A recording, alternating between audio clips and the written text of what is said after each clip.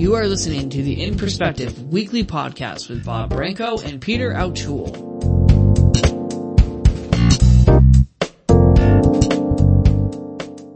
Hi everyone, and welcome once again to In Perspective. I am Bob Branco, and this is episode 292, dated Friday, January the 13th, 2023.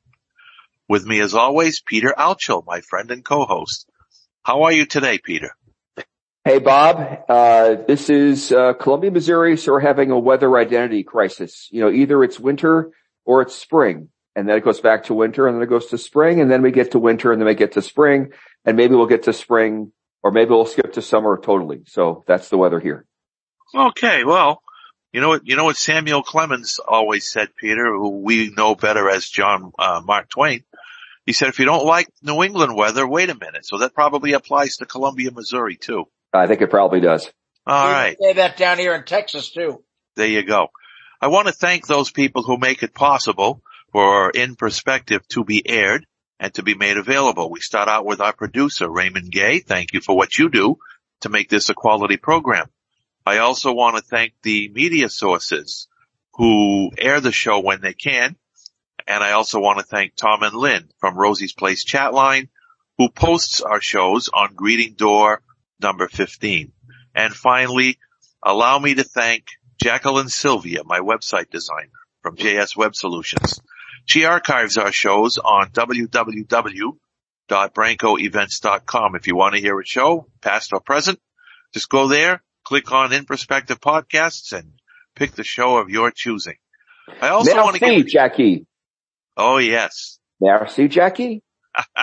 I also want to give a shout out to one of our loyal listeners today, and that listener is Susan Jones from Indianapolis, Indiana. Thank you for listening to our show, Susan, and hope you continue to do that for a long, long time to come.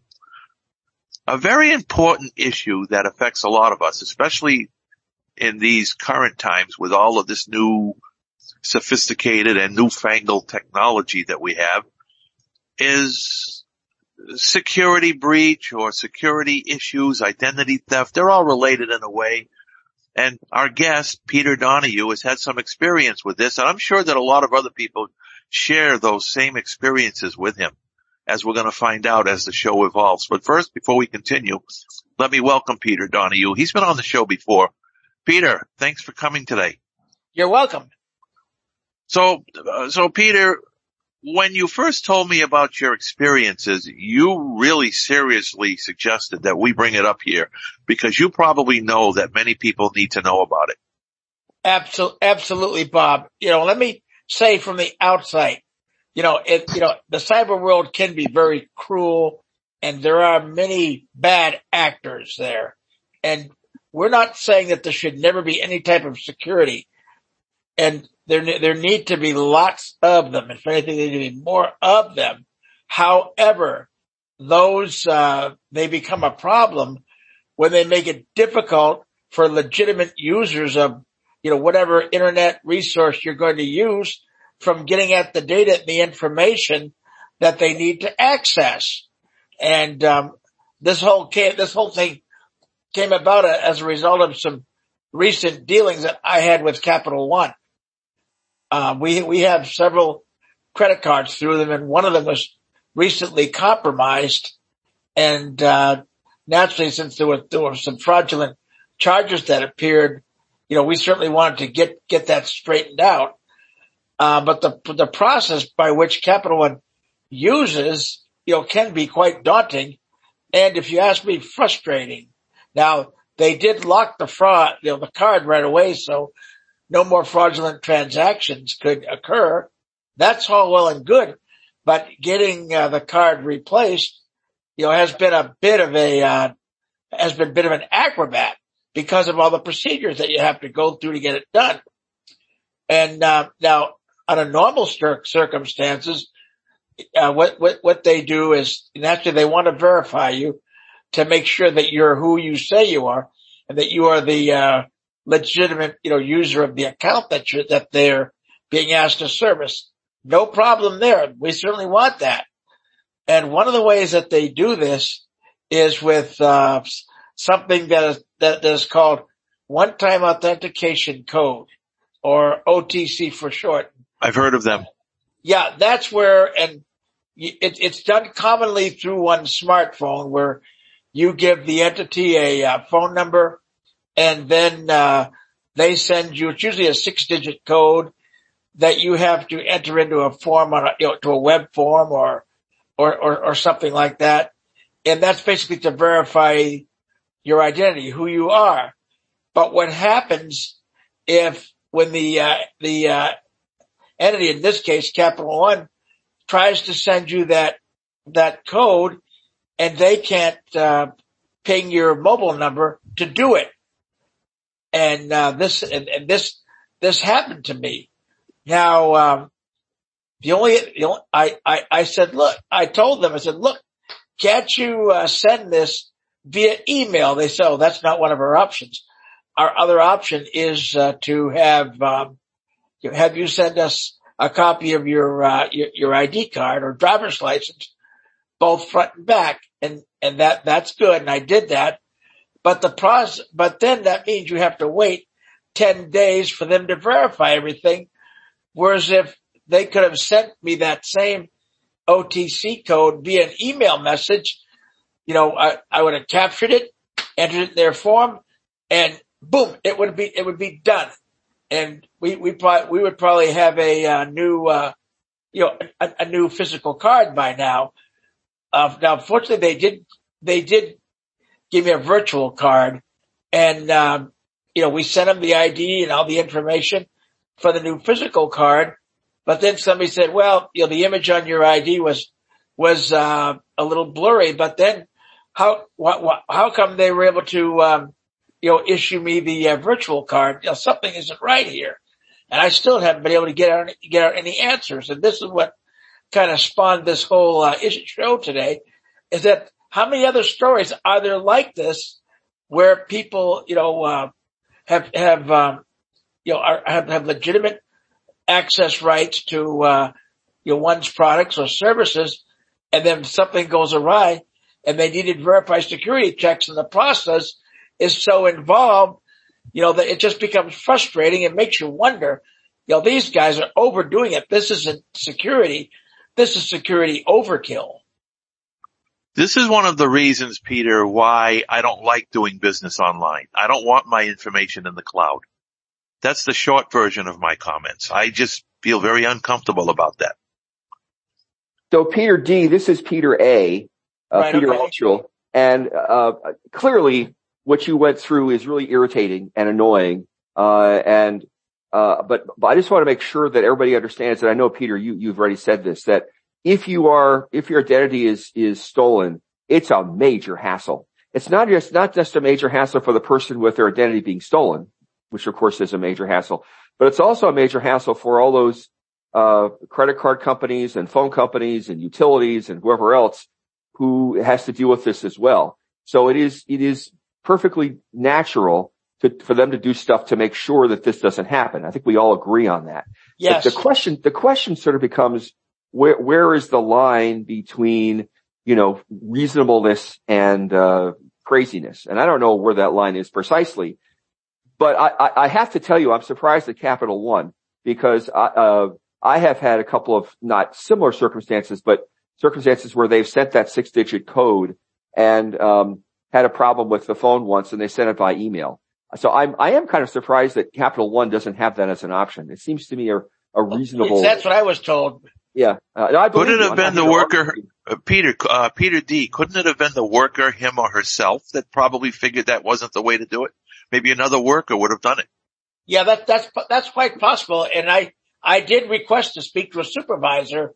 All they do is just, we went back to their, their pre-written, script that they use for their customers, and just said, well, just go ahead and send us the ID, and we'll take care of this for you. And I would appreciate if they would put me through to a supervisor who could have corrected this person and said, okay, I will bet you, Peter D, that is their policy. I don't think the frontline people are deliberately trying to be hostile. It's either a matter of poor training, or that is their policy. And my guess it's the latter.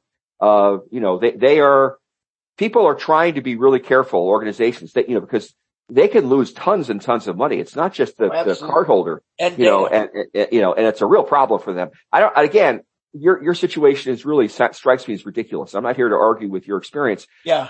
I'm just sort of surprised because, as I said, I know of organizations that I've had similar problems that they have sent the thing via email. You give us, I have too.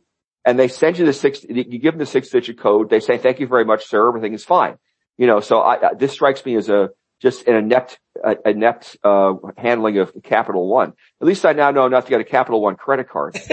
Yeah. Yeah. We're always getting emails about the Apple Card. In fact, we were at the Apple store a couple weeks ago, and we did ask about it. So we may go ahead and get it and have it as a secondary card. So that way, if there's any more problems with our primary card, we had two cards. We have their Quicksilver card. I think the protections on that are better. So we're better protected against fraud on that one. But this was, this particular card was, it's a secured MasterCard is what it was. It's one that they give for new, for first time, credit card holders, and, it's got a really low limit, but, we've since moved in, and recently, in fact, Capital One, just this past week, as if they were trying to make things right by us, gave us a major boost on our credit card and on the Quicksilver card without our even asking them. So that's nice of them, but it's the and I did get access to those funds that were on that other card that was compromised, because I got the virtual card, and that's used primarily for online transactions, kind of similar to what the Apple Card is. And, they encourage you to use that for virtual transaction, going through a service like Apple Pay, for example. And that brings up other issues, with regard to security and security overkill. But I don't want to get ahead of everybody here. But there is some other concerns that we've run into that have just been really, really frustrating for us. Tell us about them. Okay, well, one of the problems that we've had, and we're going to get into a little bit of science fiction here in a bit, but one of the problems that we have is the people who've created touchscreens. They're great. Many people have mastered the use of them, but there are those who have conditions like diabetic neuropathy, and who are just cannot grasp how to use a touchscreen. So, when a lot of these companies eliminated push buttons from their devices, like smartphones, for example, it has caused some problems for some users, and my wife is one of them. And this has caused an issue where we've had trouble constantly being logged out of our Apple account. And, it just seemed like every few weeks we've had to log it back in. And on our other devices, like our Apple TV and, on the Apple apps on our desktop, that's no problem with a keyboard, with a keyboard or a remote. But it's been a bear with our smartphones. And some people just cannot use those on-screen keypads, or don't want to have to be burdened with having to carry around any more devices than they need to, i.e. a smartphone and an external keyboard. Yeah. So they can enter secure text. Your text into secure fields. And we can get the email addresses in by dictating them in with Siri, but it won't let us enter the password text. And if we could do that, you do entry via voice. You enter your password or your magic word, via voice. That would solve the problem. And if anybody ever saw the movie Jurassic Park, this is straight out of the mind of Michael Crichton. there's a scene where, Dennis Nedry, who's the, he was their head IT engineer for the park, and he was also being paid by another genetic engineering company to steal some dinosaur embryos. And he, obviously for their system, he had devised a way for, all the park employees to simply, gain access by entering what he called a magic word or a password, and they could just dictate it in. Obviously he, deleted them all so he could do his dirty work. But that tells me, that if a system could be developed to where somebody could, with their finger or by, entering or by speaking a word that they themselves, create, or their magic word or whatever you want to call it, that would activate a secure text entry mode on these devices. And you could go ahead and enter your password and log back into your account or enter whatever other business, text needs to go into those fields. And if you ever you got a PDA like Siri or Alexa, you have to train it to recognize your voice. So I think if a system like that could actually, come from the realm of science fiction to science fact, as long as it's, used for good intentions, it would solve a lot of not just, security frustrations, but some accessibility issues for, people with certain types of conditions and disabilities as well. Yeah, I think this is Peter Ray. This is really the crux of the issue. We're dealing with the matter of disability awareness and quality customer service. So just to give another security example, yesterday I wanted to pay my credit card bill over the phone, and so I called, and they asked for your social security number, which you can give verbally, and then they ask for your secret word, as Peter D was talking about. Yeah. And but you can't say it. You have to input it, and they don't give you enough time on your phone to input it. You have to input 4 letters, and they give you like 5 seconds to do it. It's ridiculous. Yeah, and I said representative, and it went to the representative, and I got the problem solved. But I said to the representative, I wasted your time and I wasted my time because you guys just don't give people enough time to input that 4-digit code on your phone. I said, I'm sorry to do this. She was very nice. It wasn't a problem, but what a waste of energy. What a waste of everybody's effort. And all they need to do is make it more likely that people will use the automated system is to lengthen the time they give you to input the code. Exactly. Just like with Zoom, we don't have enough time if you're using Zoom by phone to enter the phone number, the participation ID, the passcodes. They don't give you much time. If you do it slowly, they bump you off. You got to start over again. So it's in a lot of things. It's in a lot of things, but again, people are sort of assuming that many or more of us, and more of us are using our the speedsters. But we're using computers, we're using our phones to do this stuff, and some of us either aren't sufficiently trained or their website is sufficiently inaccessible to do that.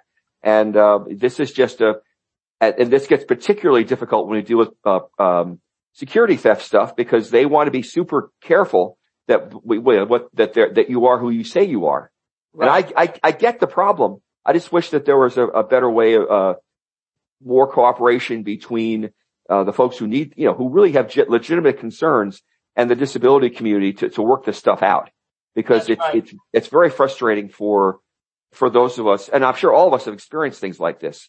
And all of us, the example that I give, a security card, that's a security issue. I don't know why they don't want you to I don't know why your voice is less valuable than inputting 4 letters on your on your phone. I don't. Maybe because it's heard.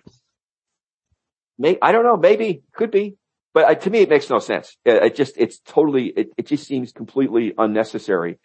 Yeah.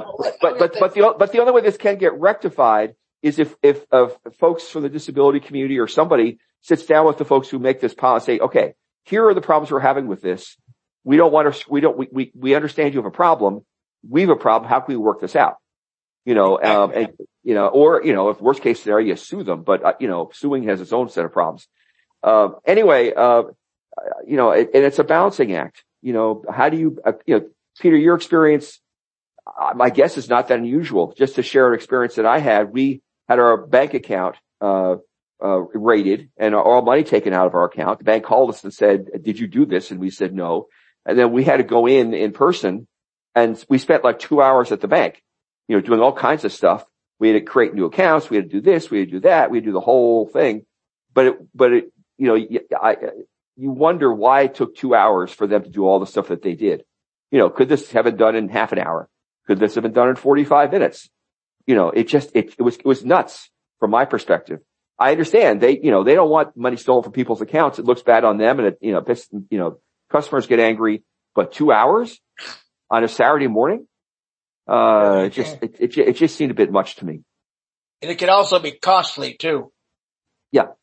Going back to what we had, with the situation with the smartphone login, and we are in touch with Apple to get that resolved as to why we're constantly being logged out of our Apple account. So that's in the progress. But one of these side effects is that now my wife uses a walker, and we use a caregiving service, Visiting Angels. And this is not anything bad on Visiting Angels. It's just, it's just these cotton picking security issues that we're having with Apple and our smartphones. But anyway, whenever this has happened, because we've not been able to master on-screen keyboards, both of us have had to go to T-Mobile or get help from somebody to log back in. When being able to tell, in this case, Siri, to activate security text mode, and you could, and then she asked you, for your secret word or your magic word, and obviously to invoke, to be able to use it, you would have had to pre-train it so it recognizes only your voice and nobody else's, just like what happens with Alexa when you first get it. And then, once it's got all that information, and you tell it you want to activate secure text mode, secure text entry mode, it will verify the voice that it heard with the print it has on file to make sure that they're the same. And machine language makes that, and AI would make something like that possible nowadays. And that's the way it authenticates that, yeah, it's the real Pete Donahue, and go ahead and enter the password. And then, we can just speak the password in and hit enter, and and we're back in business. The problem, Peter, as I understand it, and as I use Alexa all the time myself, but Alexa will respond. My Alexa will respond to other voices. It will respond to, so if my friend says, "Hey, lady, do this," yeah, it is likely to do it. It might not do it with as much whatever. Yeah, mine does. I have people over the house. They talk to her. She answers them too. So I don't think the technology is in place for Alexa to be that voice discerning. You know what I'm saying? It isn't there yet. And the question is, do we want it to be that way? Supposing it's really, really good, and supposing you have laryngitis and you're not speaking clearly, and Alexa says, "That's not you. I'm not gonna honor what you're saying." It's hard. This stuff is hard to do. Yeah. And I don't know what the answer is, but there is a possibility. You can show it your finger. Now on Apple, you can set up a fingerprint ID so somebody else can gain access to your phone. Now, but there are those people who would like to be able to only, lock down a particular app or particular service without having to, have to go through that whole procedure just to gain access to the entire phone. Now, if, something like that, like you say, what, you described, says, it happens, Siri could always come back and say, "I didn't quite get that. Please verify please verify your fingerprint," or whatever. So that way that's a double check. So it knows that it is truly you. Yeah. So there'd be a backup mechanism. and then once it's taken your fingerprint which you stored in order to be able to use secure text entry mode, then it has another way to double check. So that way, if it does, if let's say you did have laryngitis and, Siri didn't quite understand you, she could ask to see your fingerprint. The bottom line about all this is the technology is not ready for that yet, right? It might be ready for it in another 2 years. It's not ready for it yet. Right. I do know that you can ask your iPhone, a security to get I think it's a face print. And so you sort of wave the phone in your Face ID. Face ID. And that they're confident enough with that now. So you can do that. I don't quite have the nerve to try that yet. But it is supposed to work. But they're not ready to do that with the voice. So the question, we go back to the original issue that Face you raised. ID would also work, but if you could just apply it only to a specific service or area and not have to, have to do a Face ID, just to get access to your entire phone, then, we'd be a lot better with that. Yeah, well, that's true. But again, the technology is not, we were talking about the way things should be. We're not there yet. And so the question we have to go back to, and I don't know the answer, and maybe folks on the call will help us out with this, is we have a problem. We have a real security theft issue. It's a legitimate issue. When we hit that, we who have been theft, whose identity has been stolen, are freaked out anyway, right? We don't like this. So then on top of that, we have to deal with these who sound like cold, calculating, callous customer service people who don't seem to really empathize with us. And then they're asking us to do all this weird stuff that we don't quite know how to do. Yeah. And it just exacerbates the conflict. And I, having done customer service work for many years in my old life, it's hard for the customer service rep also because, they have a certain script, as you said, Peter D. We come in and say, well, that script doesn't really work for us. We're totally blind. We're elderly. We have disability of some kind. And they're not trained to do this. They can't work beyond the script. They're often said, don't go beyond the script without help. Well, fine. But then if you're going to get support, you have to wait 10 minutes to get the support. That doesn't work either. So, the system really is not equipped to handle folks who can't do the normal thing, whatever the normal thing is. I'll say this sarcastically. It sounds to me like hackers have an easier job doing what they want to do than we do. Sometimes I think that's sometimes true. Just to give you an example, this morning, I work for the University of Missouri and, they have all this complicated, security stuff as they should. But for some reason, they were doing an upgrade for the security. And one of the things that happened as a result is all of our icons were removed from our desktop. So we can't access any of our Microsoft programs. We can't access Word or Outlook or Excel or any of those programs that we use on our daily stuff at work. And so we get this email saying, we're so sorry, this happened. We're trying to fix it. You might get your email, you might get your stuff by the end of the day. Okay, that's fine. But what are you going to do for the time that, that you don't have access to your stuff? And this is all security stuff. This is all. Well, I remember one time I went to a bank and I was there in person doing ordinary banking business like everybody else does. All of a sudden I'm hearing the teller shout out to the world, our computers are down. Everybody has to wait. Why do we have to wait? Because your computer is down. Well, we have a busy day. We have to do other things. We have responsibilities. We can't stay at the bank all day. That sounds like, look what's happened. Even happened with the government. Look what happened with the flights on Monday. Yeah. Well, that's an old computer system that needs to be upgraded, but that's another subject. Yeah, really. Now, where are some of these people, Well, I don't know what to say, and that's a whole nother issue. And I wouldn't be shocked if you learn down the road that part of the issue, in addition to being, what do they call it? Old software. There's a term for it, which will come back to me eventually. Legacy software. Thank you, Peter. Legacy software. that we might find that part of the issue was a security issue. We need to be sure that the software that you're putting in is not being used for the wrong purpose or something. I wouldn't shock me if that's what we find out months from down the road.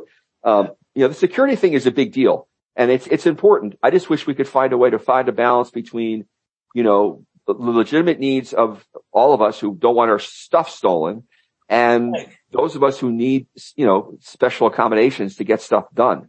Yeah, or just to have a more streamlined, process. So when something does go wrong, you don't have to jump a million fences to get it resolved. Yeah, my wife has had to deal with something similar with with our mass transit service here in San Antonio, the Via Metropolitan Transit Authority. They operate what is called Via Trans, and that's similar to, it would be the ride up in the Boston area, and I don't know what it is where you live in St. Louis, Peter. But like the MBTA's Charlie card, Via has what's called the Go card, and it's basically a credit card that you use within their system to pay for bus rides and Via Trans fares. That's our paratransit service, and she recently got a new Go card, and now if a bank, whenever you get a new bank credit card, and you receive the physical card, you get there's a number that you have to call to activate, to enter the new card number to basically to activate the card. Well, these people, who with the transit service should have a similar procedure. So first of all, since they know that, that they knew that my wife is blind, she should have been able to receive the 800 number to call along with the serial number for her new Go card. And then she could have just called that number, and called the activation number, enter the card number, and she would have, and then the Go card would have been activated. No, we had to pay extra for a caregiver to take her downtown to their main office so that they could investigate it and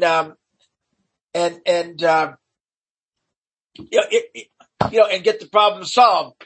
And I was telling people, like, we're just getting so frustrated with the likes of Apple and Via that we would like to and I don't mind calling them out either, that we would like to be able to take some of our caregiver bill and hang it around Tim Cook and the president of Via's necks and say, hey, give us some payment toward this because of your procedures and stuff. We're having to endure this unnecessary expense. The sad thing is, in the case of Apple, they have a very good disability customer service line who I've used several times, and they've been very, very helpful. But sometimes they only can do so much, so I don't want to get into a whole thing about them, but they, they really, I think really do try to straighten things out like this, as compared to, say, Amazon, who are useless. Plus, Apple sets the example because their products are universal. They have a voice in them, built in. Guys, I don't want to get us too far afield, but there is the thing that has really got me and some other people kind of frustrated with all these guys, Apple, Amazon, and Google, is whenever they come out with new announcements about new capabilities of their PDAs, Alexa, Siri, and Google Assistant, and I will add Microsoft Narrator, into the mix as well, is that they tell us about all these new bells and whistles that will benefit people with disabilities. Yet there are basic functions that should have been in there when these things first came on the market. Like, for example, the ability to be able to control, at your installed screen reader's speech or rate. In the case of, going back to Apple, my wife has had trouble with her voiceover speech getting sped up. How much simpler it would be if she could just, tell Siri, call Siri and then say, slow down voice over speech or speed up voice over speech. And, these are, functions that should have been in there from the get-go. And that would go, or another example is, on Amazon, for example, it would be nice if we could just tell Alexa, activate audio description, or closed captioning, or turn hands-free mode on or off. We should be able to do that via voice and not have to go into settings or, as has happened, take the iPhone down to T-Mobile or Best Buy and have them do it for us and run up the caregiver bill. These are features that should have been in there in the beginning. And I think it is time that the disability community double down and let these people know that they need to add these capabilities to their PDAs. Well, let me ask you a question, Peter. You're familiar with the NFB. Are they involved in this? They're talking about it. And I intend to, introduce a resolution to that effect at this year's national convention. We would certainly like people to support it. This is something that is long overdue and should have been, and it's time that it happened. And, I know if I'm talking to Apple or Amazon or any of their people, I will demand that they do it. And I would encourage others in the listening audience to contact these people and contact, officials in whatever organization, be it NFB, ACB, or, whatever disability organization you belong to, and tell them that you want to see more, disability related functions added to your PDA, and I already named a few earlier, be able to control speech parameters or to activate or deactivate, things like audio description or, hands-free mode, closed captioning, any of those types of services that are directly related to, being, to, disabled users. Okay, so you're listening to In Perspective. I'm Bob Branco. My co-host is Peter Altschul. Peter Donahue is our guest today. He's talking about complications that arise when you try to handle some security breaches or security issues, the way the technology is set up and the way the policies of some of these companies are. It's rather difficult for us to be able to secure ourselves nowadays. And I would like now to welcome our participants to come in and ask Peter questions.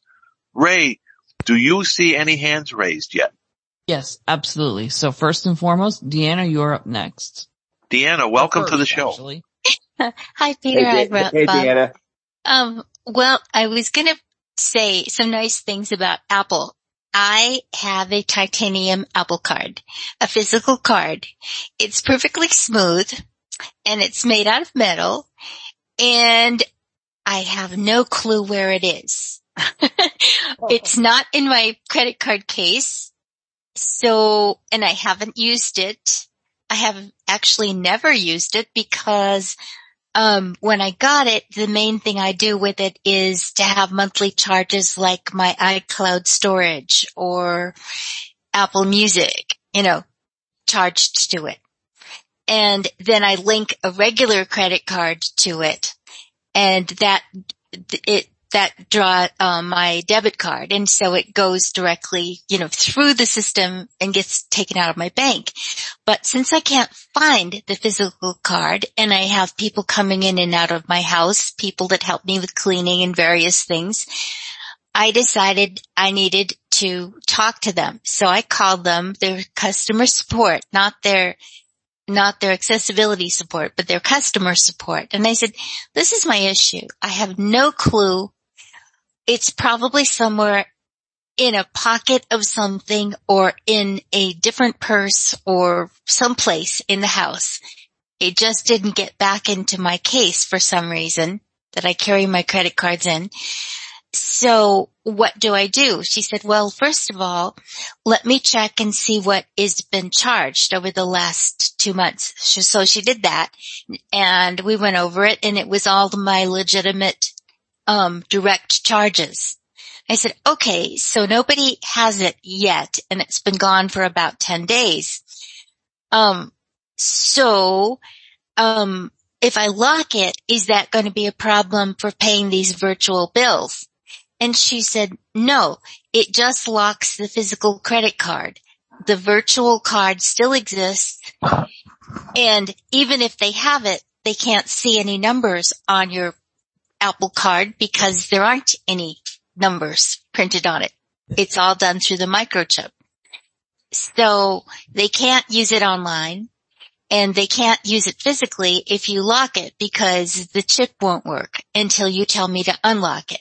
So that's what we decided to do because she said, or we could start the process of sending you a new card and changing your account. It's a lot of work. Yeah. And she says, it can be done. Just let me know what you want to do. So I decided to go with the option of just locking my physical card. And I'll call her back when I find the damn thing. But, Capital One did that. Yeah, exactly. That's a much better approach. Yeah. So that saves that issue. But I did pay for gas one day using one of my credit cards at a local gas station.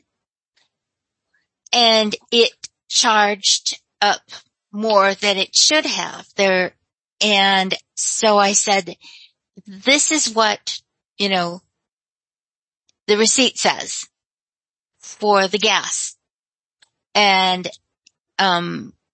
what you're charging me is double. And they said, well, the person that entered the card in didn't get the right PIN in. So they put a block on it, which was to ring up a big charge to get your attention. I'm going, that doesn't make any sense at all because my daughter didn't put a PIN in. She just swiped the card. So apparently that particular gas station somehow got hacked and somebody was doing something because other people were having the same problem. Sounds like you were a victim of a skimmer. Yeah. So, So, the bank took the charges off my account and, we went from there, but it was something going on at that particular gas station. There are times when you just have to work your way through the system. And if you're patient, it does get solved. But I don't think for me, I've never been able to use my fingerprints. I've been a Braille reader all my life and I simply don't have fingerprints that will register, not even with an ink block print. So really? My iPhone, I could never lock with my fingerprints. I always have to type in my passcode. So Deanna, I wanted to sort of comment on your stories that you shared from a sort of customer service angle. So the first story that you shared with Apple, that was sort of, to me, sort of stellar customer service. I mean, they listened to you. It was. They listened. They were respectful. They gave you the options. You chose the option that worked best for you. And that was great. The other example you give strikes me as just inept. The bank, they try to blame you, the customer. And first of all, is that smart customer service to blame the customer? Right? I mean, seriously, is that smart customer service? Even if it's legitimately the customer's fault, which in this case clearly was not. It's just stupid psychology to do that. And then it's doubly stupid when, you could say, wait a minute, this is ridiculous. We didn't enter a PIN. It's just poor psychology. It's poor customer service. And, what we've been talking about, I think, it can be sort of reframed as customer service. Lousy customer service or good customer service. Well, I've also found another trick that I needed to do because we were traveling with our two daughters from Oregon to Colorado. So we had 3 vehicles. They were going back to college. So we were, driving in the 3 vehicles and, so I used my credit card for all 3 vehicles. And my bank put a stop on it and shut my account down. So the next time when we needed to check in overnight in a hotel, my credit card didn't work. Well, fortunately had an alternative card that did work. And I called my bank and they said, well, it's an automatic policy because it looked like a scam. Somebody had your card, was filling up 3 vehicles. And I said, and it wasn't in state. And I'm going, yep, because we were driving cross country with 3 vehicles, taking our kids to college. And, so I asked my bank, what should I have done? And she said, well, you could have alerted us that you were traveling. And then we would not have been suspicious of, that. And I'm going, you say that, but how would how do you, and is that a process that you enter into my account? And they said, yes, it was. So that's something to know, that if you're going to be using a credit card, say to pay for multiple rooms while traveling, or filling up more than one gas tank on that same card, then you probably need to alert your credit card company that you're going to be traveling. And then they won't lock your card down. Okay. And that strikes me as really good advice, Deanna. But I have to wonder, can't the bank put in a phone call to you in that circumstance and say, hey, this is what your card is doing these days. Is this what you want? Before they shut down their card and not alert the customer.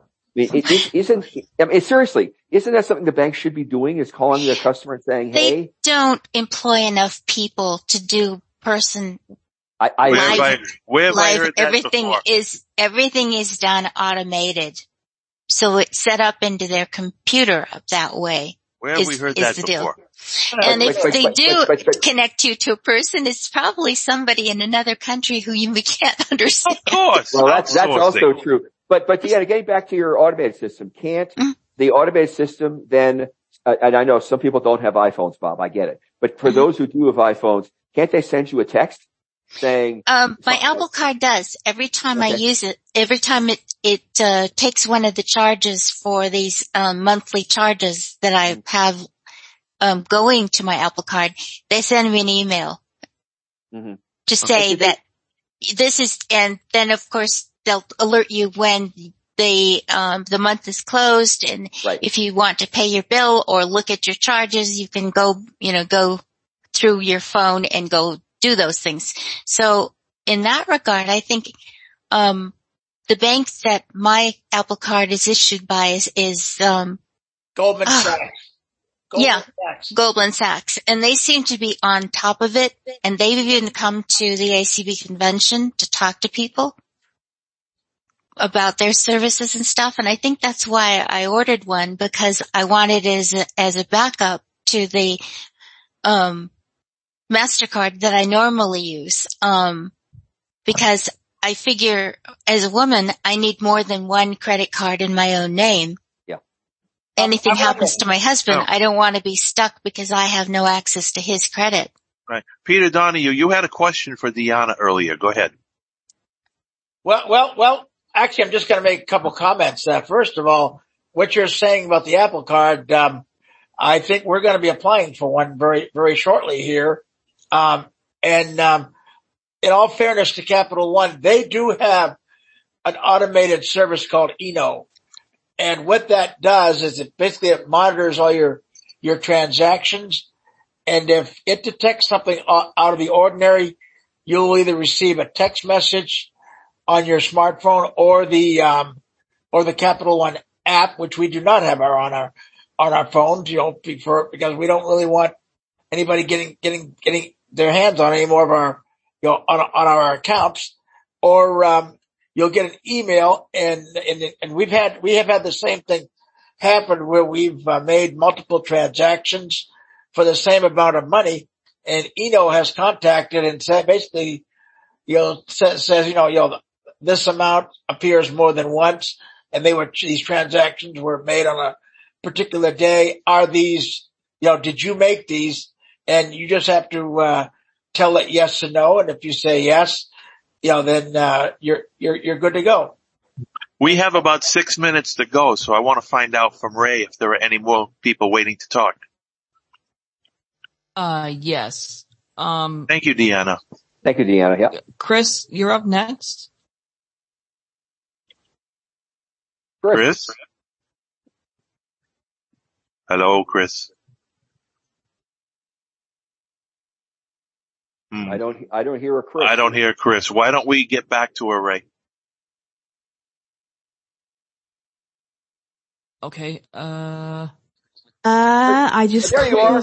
There you are. Oh, how did, well, that acted like it closed the microphone button and turned it off. Okay. Whatever. Hey, Chris, Anyway. how are you? All right. Thank you. I'm fine.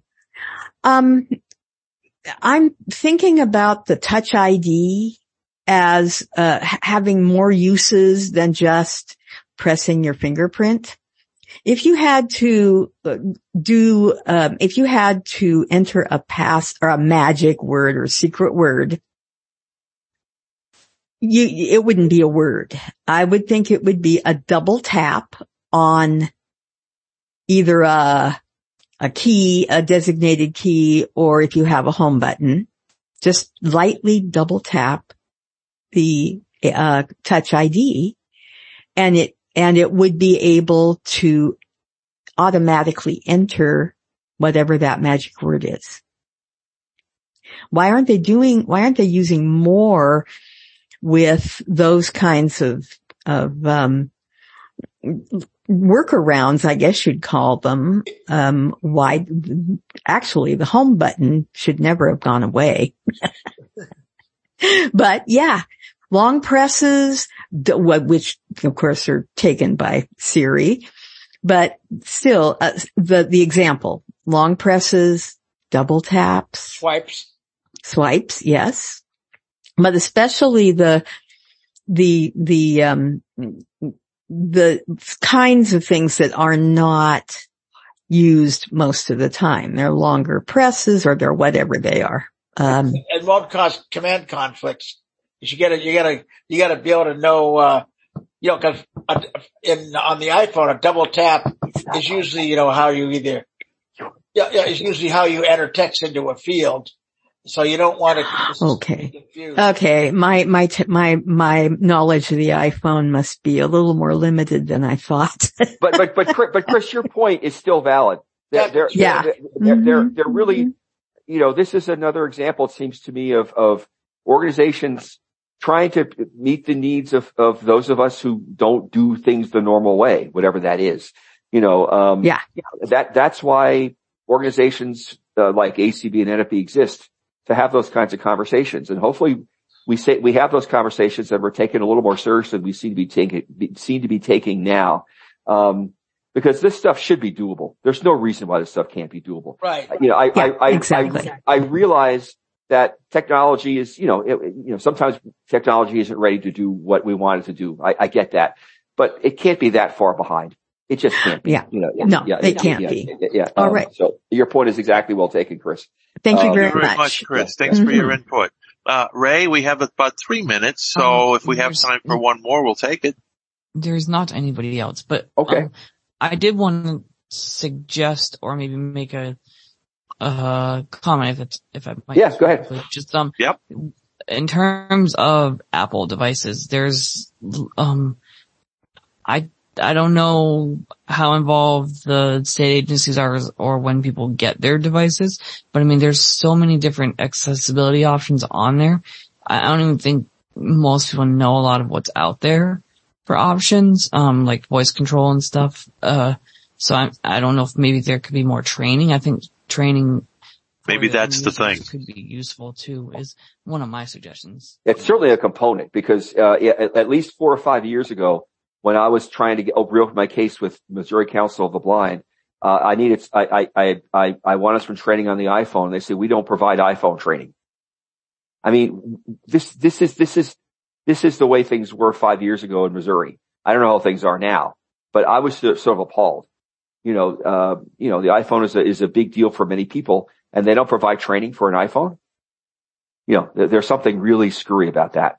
I'll say, I won't say any further. Well, this goes back to the consumer groups, Peter, both Peters. You have the National Federation of the Blind and the American Council of the Blind. How much of this are they working on? Well, this is a conversation, Peter, you and I could have offline, I'm sure, if we wanted to. Yeah, I think that kind of takes us. Yeah, exactly. It takes us off. Yeah, you're right, Ray. It takes us in a different conversation. If you could, Bob, if you could send his contact info, I'd be willing to continue the conversation. All right, I will. If that's Anyway, okay with all right, Peter. Beth, really quick, Beth. Oh, Beth, Beth. we have about a minute, Beth, so you have a little bit of time.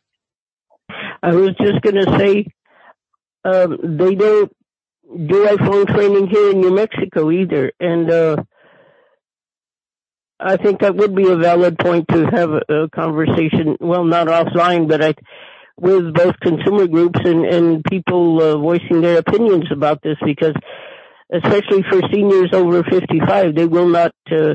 Prehab is not interested in training you for any iPhone classes or anything like that. I wonder if that's money related. Oh, I'm sure it is, but there's no excuse for it as far as I'm concerned. It's ridiculous. I have a quickie before we shut it down, Bob. Yeah, Peter.